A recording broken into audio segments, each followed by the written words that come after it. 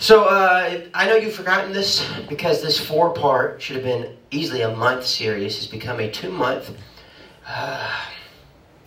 valley of the shadow of death. We are trying to get through this thing, okay? Because of Easter and I had to teach upstairs and we had canceled this and that. We started this series so long ago. Remember the tornado Sunday? We were all hiding in the hallways. That's how long ago this thing was going on, okay? So I know you don't remember lesson 1 or 2 or 3, okay? But just act like you do so I can feel good about me. Okay, so I'm going to do a brief just overview of merely just the titles, because if we recap it all, you'll be more confused because it's just deep concepts. So firstly, we talked about the timeline of like the end of the Bible. We talked about when the rapture would happen. We talked about what the tribulation is, how long it will happen. We talked about the false prophet and the Antichrist. We talked about when you go to heaven, when people go to hell. We talked about all these things, okay? Talked about the millennial reign, how it's oddly similar to Narnia. We talked about when the great white throne judgment is. Now the term sounds spooky, but it's just when he sits on a great white throne and he judges. So there's where the title comes from.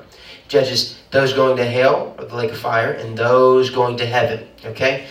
Then we talked about, don't you love imagery to help your little brains understand where we're going? Then we talked about the appearance of heaven. We talked about what it will look like. What you will look like.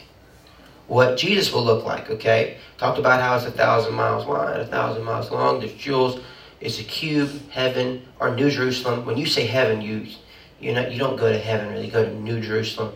We talked about all those things, okay? Then we got into the grave. Talked about how the idea of death in the Bible, you got to read the context. Sometimes it just means death in that, like, you're dead. Sometimes it means death in that you go to hell.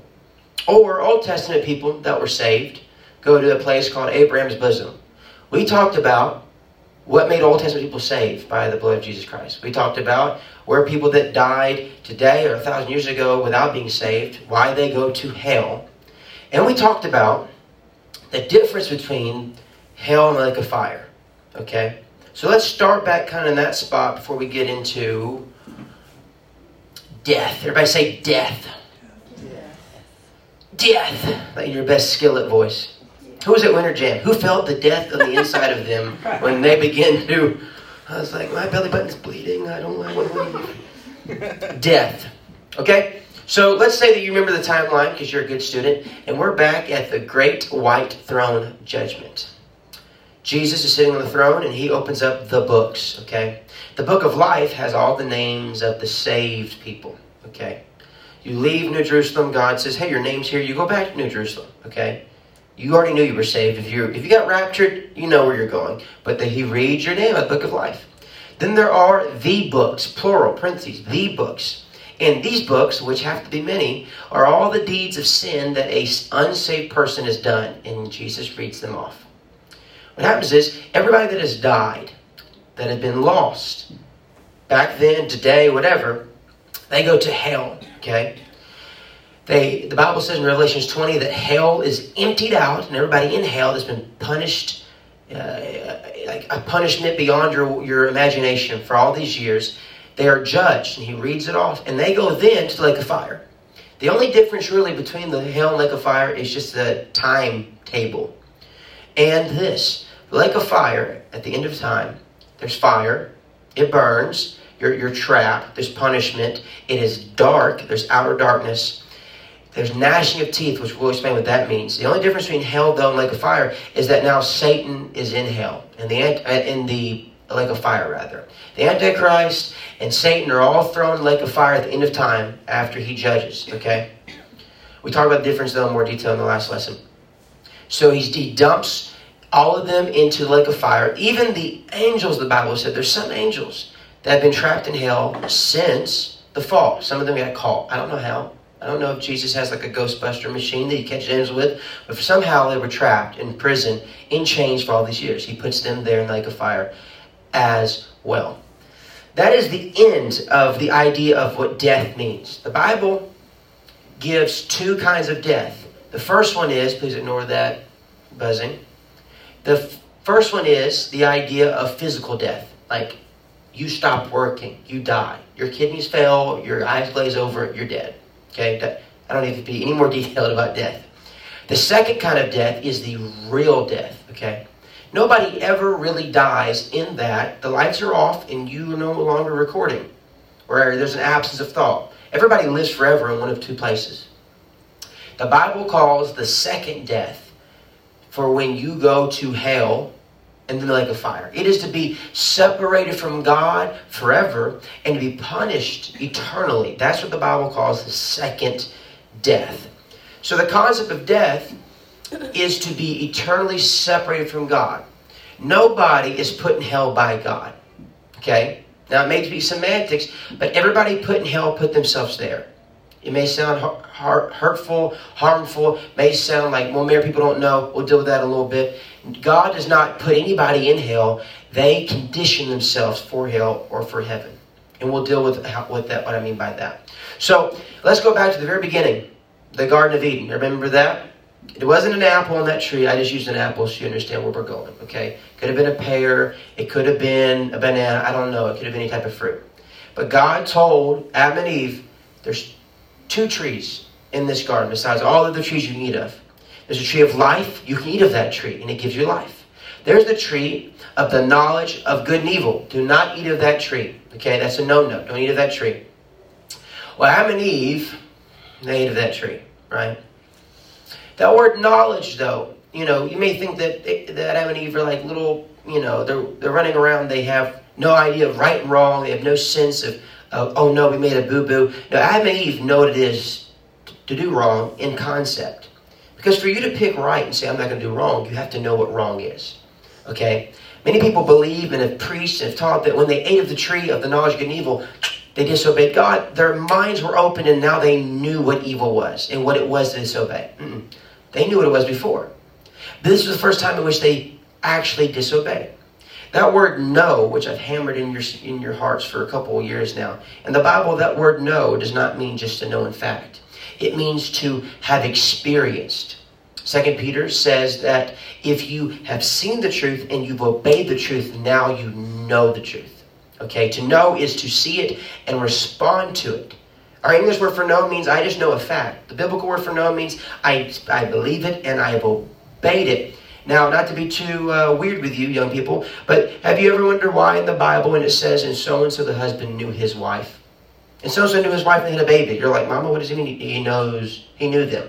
Because your word for know means just to have an idea. It doesn't mean he just talked to his wife. It means he got involved with his wife and there was a baby formed. The Bible uses the same illustration about how you must know God and know truth. You can't just say, hey, there's God. You have to walk with God, and it changes you. That all being said, and as soon as I talked about it, hey, Raymond Sarah, his eyebrows have been up for the last 30 seconds. Adam and Eve then, when they ate of the tree of the knowledge of good and evil, it is not that now they know the concept of good and evil. It's that now they know good and evil. They knew good. They knew what good was. They had seen it and obeyed it. They knew, in fact, this is what bad is. I know not to disobey my Father. But now they have actually known it in that they have conceived it. And it births a rebellion inside their human nature. You have a human nature and a spiritual nature. Because Adam and Eve sinned, though, your human side now has something called a sin nature. It means you don't want God. It means you want to sin. You want to break things. You rebel against yourself. You feel that tugging. Because they disobey God, now within their spiritual womb of sorts, they have given birth to the capacity to do good and do evil. They knew good and evil, but now their bodies are wanting to do good and evil because they've experienced both. You know what I'm saying? They've given birth to a good baby of sorts and a bad baby of sorts. They've taken that tree. These 2 trees are spiritually still preached about in Proverbs and throughout the whole Bible. Solomon says we still pick of which tree we want to eat, allegorically. You follow God and His Word, you eat of the tree of life. You sin, you disobey, you then take of the tree of the knowledge of good and evil. You are still embodying and disobeying. So you have to watch how you live your life. Okay? Now, I'm about to really go like off the rails. You think we can do this? Think we can handle this? Okay. There are 3 tenses. Like grammar, past tense, future tense, present perfect tense. You know what I'm talking about? Anybody have a good grade in grammar? I know you don't because I see your face. You're like, ah. So, You were saved when you got the Holy Ghost, speaking other tongues, you being baptized. You were saved. We know how to be saved. The Bible says, it says back when you were washed and you were changed and you were sanctified. We all can say, I was saved, right? Then you are currently being saved. There's verses like walk after the Spirit. Today, you make a decision today. I walk after the Spirit. Okay? So I won't fulfill the deeds of my flesh. The Bible says, he that endures to the end shall be saved. It says, Paul says, obey God so you can serve God. If you obey your flesh, you become a slave. You have a decision today. Just because you still have to eat of that tree of life today, doesn't mean you're not saved from what you did then by being born again. You were saved, but you're still walking with God. That's why the Bible says, Jesus talked about the Holy Ghost. He said it's like a river of living water. When you drink of it, you'll never thirst again. But you and I know the Bible says that you can't just have one moment with His Spirit and get the Holy Ghost. You have to then, it says, walk with His Spirit. You drink of that well and it's living inside of you. He said, out of you it will flow. But you got to keep it alive. You have to continue. So in that sense, you were saved in a moment. You are being saved currently from the temptation of going back and being bound again. Hopefully you're still with me. And then at the end, Paul says when the rapture happens, then we will be saved. Man, am I saved or not? You just confused me. You were saved when you got redeemed. You are being saved. It's called sanctification. There's a fancy word for it. You are walking with God. You're staying free. He that endures. And then when you get raptured, you're glorified. It's over. You have been saved. No more temptation, no more fear, no more pain. It's done. Okay? It's done. Because what you've done is you've continued to eat spiritually of the tree of life. When you get to heaven, the Bible says the first thing you will see is there will be that tree that Adam and Eve had to walk away from. And it says that he that endures to the end will eat of that tree of life. Okay? Every day, even saved people have a decision to make. Which tree will I eat from?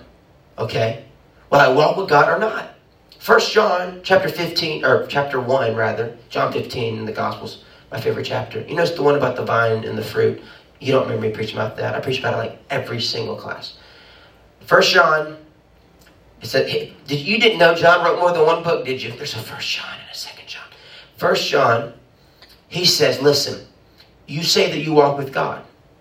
You say you've been saved, but you gotta walk in His light. Okay, you can't be doing willfully bad things.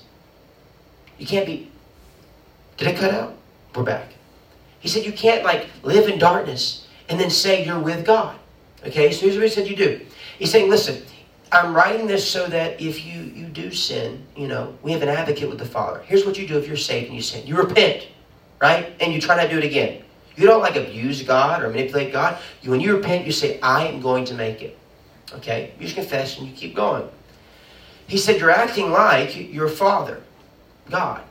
Then he says if you sin willfully and you deceive yourself and you willfully in that there's a difference between I messed up today, oh no, or I sought out the mess up. I sought out the sin. I'm hiding it. I'm trying to manipulate it. I'll sin. It's okay. I'll just repent later. He says if you live a lifestyle of that, you're acting like your father, which is the devil. Well, that's pretty terrifying. See, it shows you there's not three camps. There's not saved people, and there's neutral people, and there's demonic people with nose rings and gothic people. He said no, there are saved people and there are bound people. Even good people you meet, you have to understand if they're hesitant to understanding God's truth and you feel resistance from them, it's because they are bound. They're good people, but they're bound, right? They are bound. So you can't let yourself become bound again by eating of bad things, by eating of the wrong tree again. You have a decision to make. You have to consume the right things. Why am I saying this? Well, there's a parable called the parable of weeds. Okay? I love parts of the Bible that are not impressive, that nobody talks about. You've heard the parable of the sower. You've heard the prodigal son. You've heard all these things. But there's one that gets no love. Okay? It's like the ugly sister. It gets no love. The parable of the weeds. Here's the parable of the weeds. Jesus says, for I see the world like a field. And there in the field I plant good seeds. And from them growth plants, good plants, okay? He said those are saved individuals, okay? I planted a seed, and they wanted it, and they become saved, and they become a plant, and they bear fruit. Hallelujah, thank you, Jesus, I'm a good plant, okay? Then he said, the devil and his little minions, they go and they plant bad seeds, and those grow into weeds. He says weeds are unsafe, bound people that I have trapped, okay? Jesus tries his best. He tries everything. The Bible says no man is without excuse, that Jesus has reached and tried and given. The Bible, he has reached. There's a whole sermon we talk about how much God has given every man, every time, every situation. There's always a path. There's always an option. There's always a way to be free. But God says those that stay weeds, at the end of time, angels go forth and they separate the plants from the weeds. And they take the weeds, they put them in the fiery furnace, which is synonymous with hell or the lake of fire. And the plants, they go up to heaven. Over and over and over again, you see this in other parables. There is the wheat that goes to heaven. There's the chaff that gets burned in hell. Okay? He separates them out. He says that the plants are the sons or daughters of the kingdom of heaven. And he says that the weeds are the sons and daughters of the devil. What makes you a son or daughter of God and a son or daughter of the devil? Now, firstly, becoming saved, right? But then you have to, endure to the end. I'm saying this because I want to change your idea that though hell, lake of fire, is a destination, a real place that you will find yourself if you don't walk with God. Firstly, hell is a mindset, and then it is a way of living, and then it is a destination. See, no matter how much we lie to ourselves, none of us will be shocked where we end up. Now, we maybe go, oh, heaven was real. I'm glad my doubts weren't real. But when you get there, you'll go, I did my best, and God's grace is good. And I did my best. Nobody that gets to hell really is shocked when they get to hell. Then they go, oh, there was a God? Oh, the Bible was real? And then they'll go, oh, I messed up. Okay? You condition yourself for where you will live everlasting life. The idea that there is a way that you can live your life, and then you change your condition as soon as you get the first scare of the trumpet may sound, or as soon as you see the world get weird. Every day you live, you are conditioning yourself for where you're going to go. By what? Picking which tree you're going to eat from. Okay? For instance, if the Bible says that if I obey God, I become a slave to God, a good kind. The Bible says if I obey my flesh to Satan, I become a slave unto Satan, the bad kind. I am bound, and I pick who I'm bound by. When I walk with God, He makes it easier. What I'm doing is I'm giving up my decisions. I'm giving up my will. He allows me to be free by me giving up my will. When I do the opposite with Satan, he robs me of my will and imposes his will upon me. I become a son of the devil or a daughter of the devil. Okay? When Adam and Eve took of the tree of knowledge and evil, they were not freed. They were then bound. They made a decision that looked like freedom, but they gave up their ability to be free. They became bound. When you walk with God every day and you endure to the end, okay, what you're doing is every day you're saying, God, today I give you my will. Not my will, but thy will. When you live a life of sin, you're telling Satan, whether you realize it or not, I'm giving my will, not my will, but thy will. It begins to warp your mind. And then it begins to warp your life. And then it begins to put you in a condition of living in heaven or living in hell. Okay? So, I've had people ask, and I've taught before, why won't we sin in heaven? The Bible says no temptation, no pain, no sorrow. Why won't we just fall again like Adam and Eve did in the beginning? Because Adam and Eve were given the choice, and they chose. And every day, from the moment you got saved, and every day you walk with Him, you're giving God back that choice. You're choosing, I don't want this. So when you say for every day, I don't want this, when you go to heaven, He doesn't rob you of your choice. You made your choice. And you said, God, I don't want the capacity to sin anymore. You give Him back your sin nature. You give Him back this rebellion that was birthed inside of us. You give it back to Him. That's why you're free for everlasting life when you go to heaven. So, let's talk about how this all started, though. If death is an idea that warps the brain, and then it pollutes your life on this earth. And then it's something that ends you up in hell. Where did it start? Lucifer, by Ezekiel's words in the book of Ezekiel, says that Lucifer actually worked in the Garden of Eden before he sinned, before he failed, before he became the devil. He worked there. Okay? He was a chief cherubim. He was like high up. He reflected God's glory. He was a guy that you could respect. Adam and Eve most likely saw him because he worked in the garden. He was in charge of the garden in some shape or fashion. But then he rebelled against God, thought himself to be equal to God. He confused the glory he radiated with his own glory and said, I want to be you. I want to usurp you. And a third of heaven rebelled with Lucifer. So on his way out, having sinned, okay, he sees this creation that God has made, Adam and Eve. He sees God's obsession. And he begins to think, I started rebellion. Let me see if I can get rebellion in their lives. Now, Mary, you may wonder, Mary, how come, we don't see angels falling again? I thought angels don't have free will. I get humans, we're made to make the decision every day, which tree will I eat of. Angels, for whatever reason, were able to make that choice once. And there's no scripture in the Bible that shows they made that choice again and again. Okay? There's no story, there's no scripture about angels, there's no loss prevention in heaven because angels aren't still backsliding. And there's no angel evangelistic program where they're trying to win back backslidden angels. They had one choice and it was done. But humans were able to make a wrong choice and by God's grace come back and make a better choice. You can eat of the bad tree one day and by God's grace come back and change your life and eat of the good tree another day. You can walk with God, obey God, understand I don't want sin. We're made for this choice. Angels were not. They made one choice and they were stuck by the choice they made. So he started this rebellion. He's the father of sin. He walks down and he sees Adam and Eve and he knows they can't eat of this tree, but he begins to deceive Eve and confuse Eve. And he causes them, Eve, to take of the tree and eat of it and give it to her husband. And now there's sin and now there's rebellion. It warps the brain. It warps the mind. There is now death in our bodies physically in that we die. There's death in that we're separate from God.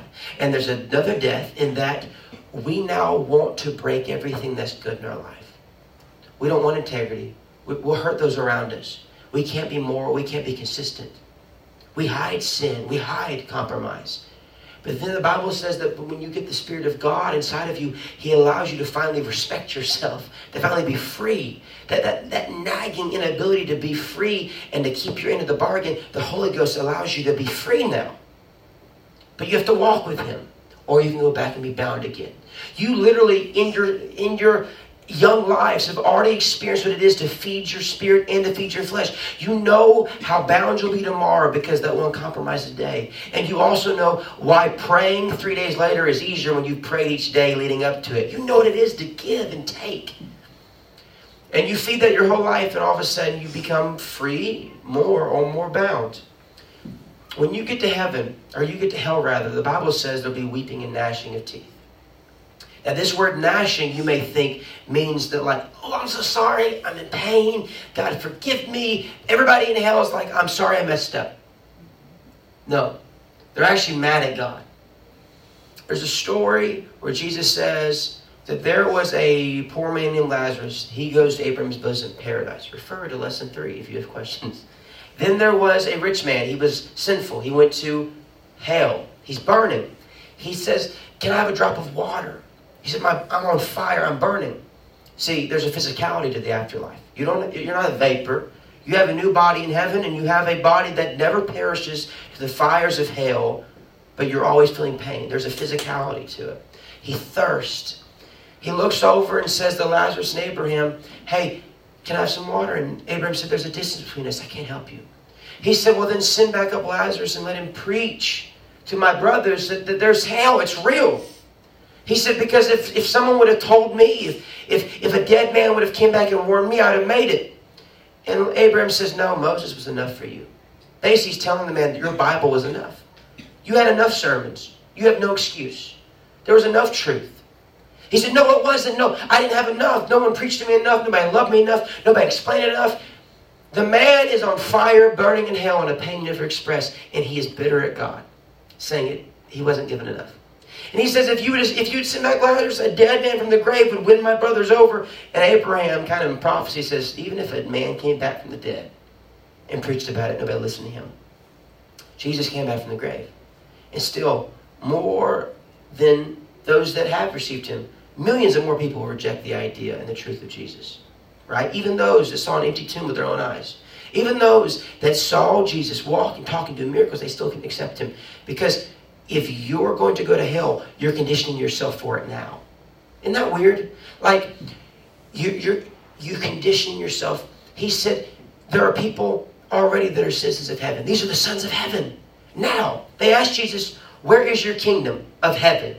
They're thinking heaven, like the streets of gold. Heaven, your eternal kingdom. He said, heaven's happening now. He was saying that the kingdom of heaven is my spirit ruling you and giving you victory today, now and every day until you get to heaven eternally. If heaven is a freedom of his spirit today, and it becomes a condition that you live in tomorrow, and it becomes a real place you live in everlasting life, hell is the same thing. Hell is first an idea. When you sin, no matter how small the compromise, you are drinking a little bit of poison called hell. And when you obey and you walk with God, you are drinking of the wells of living water. A little bit of heaven. So you're conditioning yourself to be a good citizen of whichever place you're going to end up. If he said that, hey, this is my cup, this is my body, partake of me, drink of that, walk with me. I am the life. It is something you partake of every day like a meal. And hell is the same thing. It's a poison you take. It first numbs your mind, pollutes your heart, and then it burns your body for everlasting. What I'm trying to tell you is that don't just view it a place, because it's way more scary, and you realize that when you get to hell, you still think you were done wrong. Let's go back to the term gnashing of teeth. Gnashing of teeth is used in Lamentations when it says the enemies of God curse and blaspheme and gnash their teeth at God's people. David said in Psalms twice that rebellious people gnash their teeth. He said that people blaspheme me and gnash their teeth at me. When they go to stone Stephen, the first Christian martyr for preaching the gospel, it says they get angry and they what? They gnash their teeth. Gnashing of teeth is not, oh, I'm so sorry. Gnashing of teeth is, I hate you and I'm upset. Gnashing of teeth is synonymous with rebellion and bitterness. People in hell are mad about being there and they blame God for why they're there. See, hell is not just a place, it is first a condition. Sin is a poison. It is very hard to get out. By his grace and his love, he will help you get it out of you. But the more you feed it, the more you eat of that wrong tree, the poison warps your mind. Before it burns your body, it first singes your heart and pollutes your mind. I don't want you to just look at hell as some fiery place that will be in the hereafter. I want you to look at hell when you see a world that is living unbridled. I want you to see hell when you see abortion rates rise. I want you to see hell when you see promiscuity and death and drug addiction. I want you to see hell at the jokes you used to laugh about. When you pop in that DVD or turn on that streaming service, I want you to no longer see just momentary sin or just not as bad of sin. I want you to see hellfire that has the ability. I want you to see the poison all around you, because if you only see it as a place, you will be in that place. You know what I'm saying? It may come in small doses, but it is very, very powerful.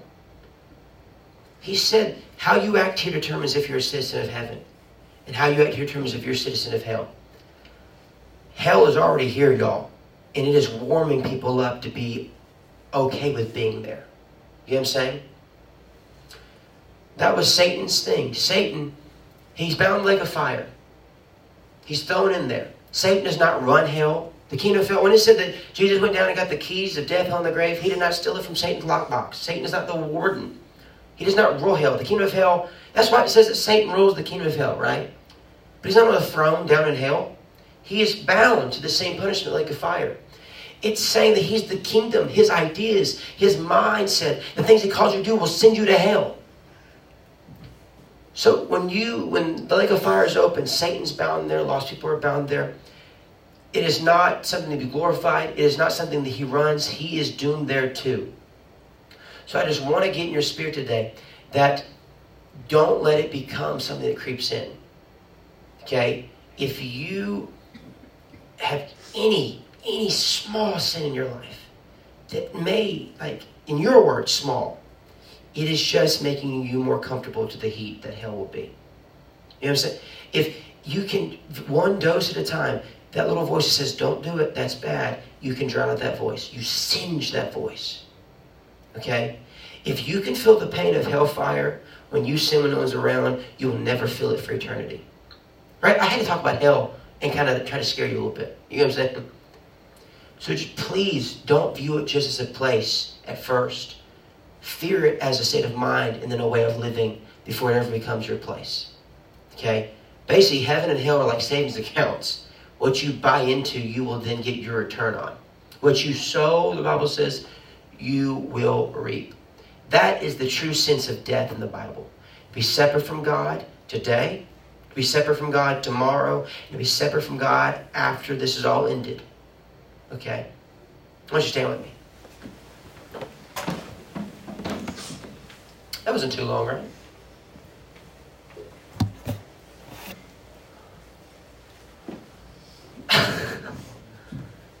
Lighten up. My goodness, look at y'all's, is it hot in here? This is not the day to turn up the air. I turned up to 70 and I'm sweating like crazy and we're talking about hell. So, okay. Hey, review the lessons. I know you probably won't. Okay, but it's out there. If you really want to be a good student or you really care, review the lessons. Okay, they all plug in together. Study for yourself. Okay, a lot of stuff people believe about heaven and hell is not real. It's not in the Bible. Okay, people believe some crazy stuff. Okay, before you watch a YouTube video, just read your Bible. Okay, if you YouTubed hell, have mercy on your soul. If you Wikipedia hell or heaven, you're gonna get lost and be confusing. Okay, it's way more understandable if you just get it from the source. Okay. But I do. Listen, if I preach this on a Sunday, I could spit, I could slobber, we could have 3 songs to warm up your heart. I'd be way more eloquent. I'd throw myself around. I'd really get you in your emotion. You'd feel it. You'd almost feel the heat. You would smell the sulfur. You'd be like, man, I don't want to go to hell. Okay? But it's Wednesday. You've been from school. There's work. Okay? You probably didn't brush your teeth before you came to church because it's Wednesday, it's not Sunday. But I still don't want this moment. I still want you to understand that hell's a real place, y'all. And we don't want to go there. Amen? Amen? I mean, I keep my house on 68 degrees, as we were talking about earlier. Hell is not a place for me. Okay? Have you seen how pale I am? Hell is not a place for me. Okay, let's pray. After we pray, make yourselves friendly. I'm going to crack down the AC a little bit. And, yes. He's praying. Oh, you already praying? Chase is so spirit. I say let's pray, and Chase is already praying. Okay. God, we thank you for your love and your grace and your mercy. We thank you for your word. We thank you for your spirit. God, we thank you for teaching us. God, help us to understand it. Help us to apply it. God, your word can be lighthearted. Your word can be interesting. Your word can be a hobby, an obsession. It can be our favorite pastime. Let your word come alive. Let us study to show ourselves approved. God, let us not manipulate your grace. Let us not manipulate or gamify walking with you. Let us have freedom in life. And in Jesus' name, the church says, Amen. Amen.